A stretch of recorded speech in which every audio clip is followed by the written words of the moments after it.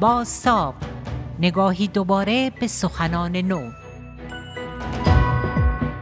گزارش تکان دهنده عفو بین الملل از تجاوز ماموران امنیتی به معترضان، بازداشتی‌های خیزش انقلابی از تجربه انواع شکنجه جنسی و جسمی و دارویی میگوید.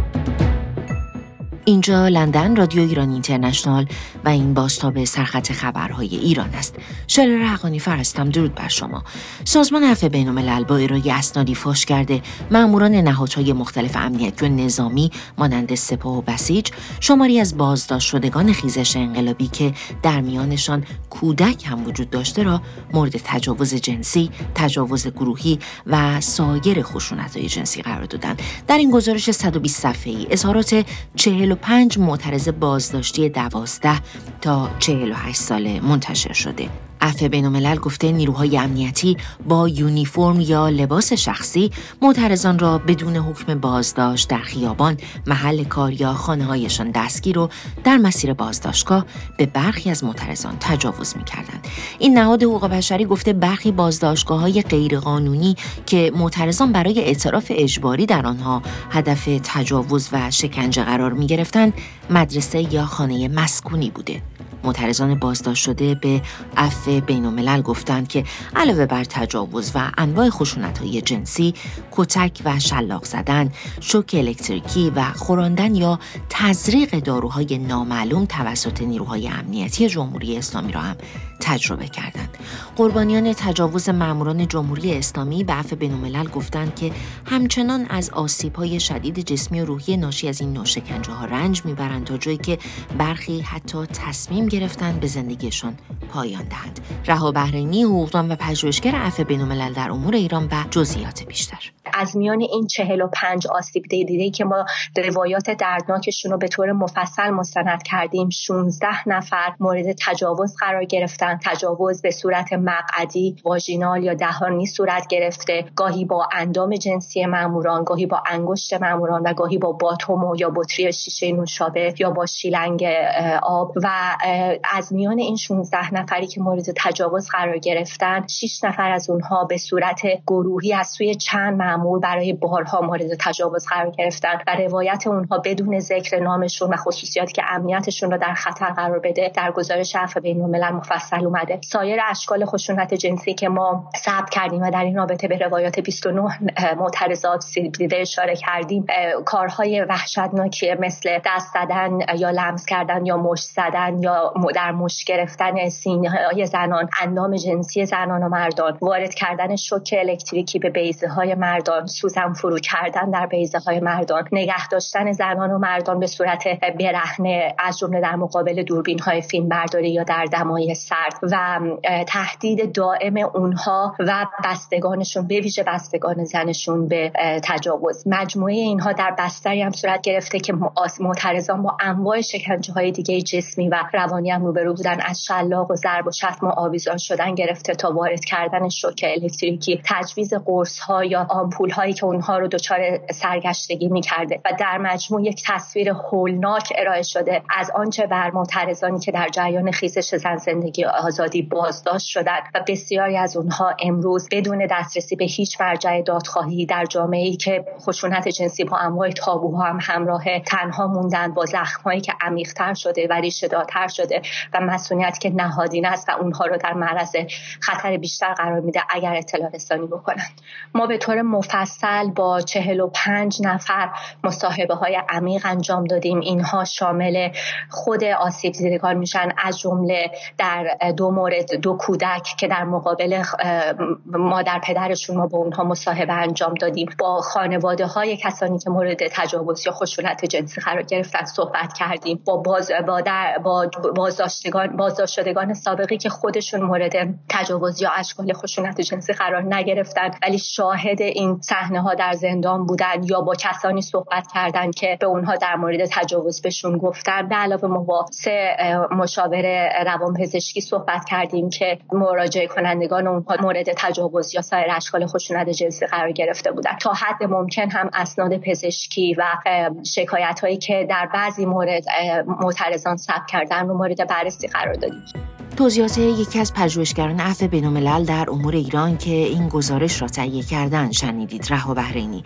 رضا اکوانیان فعال حقوق بشر هم میگوید این مستندسازی بی سابقه است و سند جنایت جمهوری اسلامی. اولین نکته‌ای که از دل همین گزارش میتونم بهش اشاره کنم اینه که به ما میگه روایت‌ها در مورد 17 استان هستش، استان‌هایی که اکثرا از خودهای خیزش محسوب می‌شدن و از جمله حالا سیستان و بلوچستان، کردستان، تهران، مازندران و گیلان و البرز و دیگر استان‌ها که خب حضور فعالتری در جریان خیزش داشتند و در شکل‌گیری اعتراضات در روزهای اول هم اینها نقش داشتند.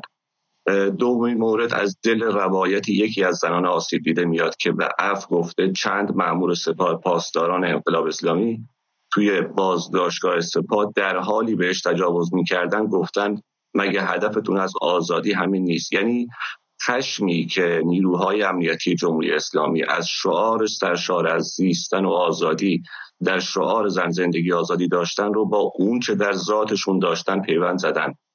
مورد بعدی این گزارش واقعا دردناک هستش، از تجاوز گروهی ماموران مرد به 4 زن و 2 مرد میگه، به صورت گروهی در واقع تجاوز کردن. یا زنی به اسم زهرا که به عفو گفته داخل ون یگان ویژه نیروی انتظامی یه مأمور امنیتی در حضور دیگر زنان بازداشت شده بهش تجاوز کرده. اما نکته آخری بگم، این خیلی مهمه که نشون میده همونجور خودتون اشاره کردید ماموران همه ارگان‌ها در واقع به اشکال مختلف توی خشونت جنسی و تجاوز جنسی در جریان خیزش دست داشتن. یعنی هر ارگان نظامی در کشور بوده مرتکب جنایت علیه بازداشت شدگان شده. چیزی ذات این گروه‌های تروریستی مثل سپاه و اطلاعات و بقیه‌شون رو به ما نشون میده.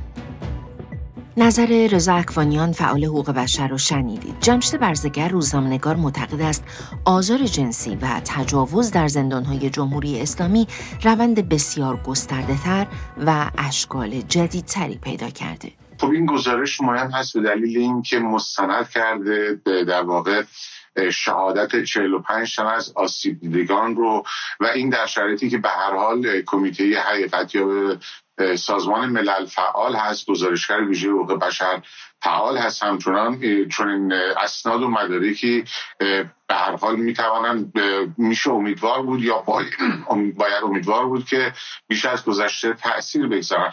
اما واقعیت امر این هستش که استفاده جمهوری اسلامی از روش‌های غیر انسانی برای در هم شکستن زندانیان، به ویژه زندانیان سیاسی، امری پرسابقه است و قدمتش به در واقع تاریخ حیات جمهوری اسلامی میرسه. در دهه 60 هم ما شاهد در واقع تجاوز جنسی و آزارهای جنسی بودیم که حتی در نامه آیت الله منتظری به روح الله خمینی هم به اون اشاره شده به این موضوع.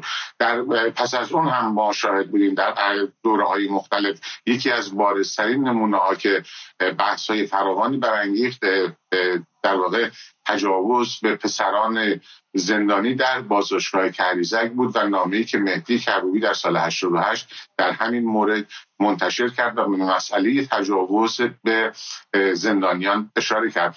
این روند ابعاد بسیار گسترده‌تری پیدا کرده.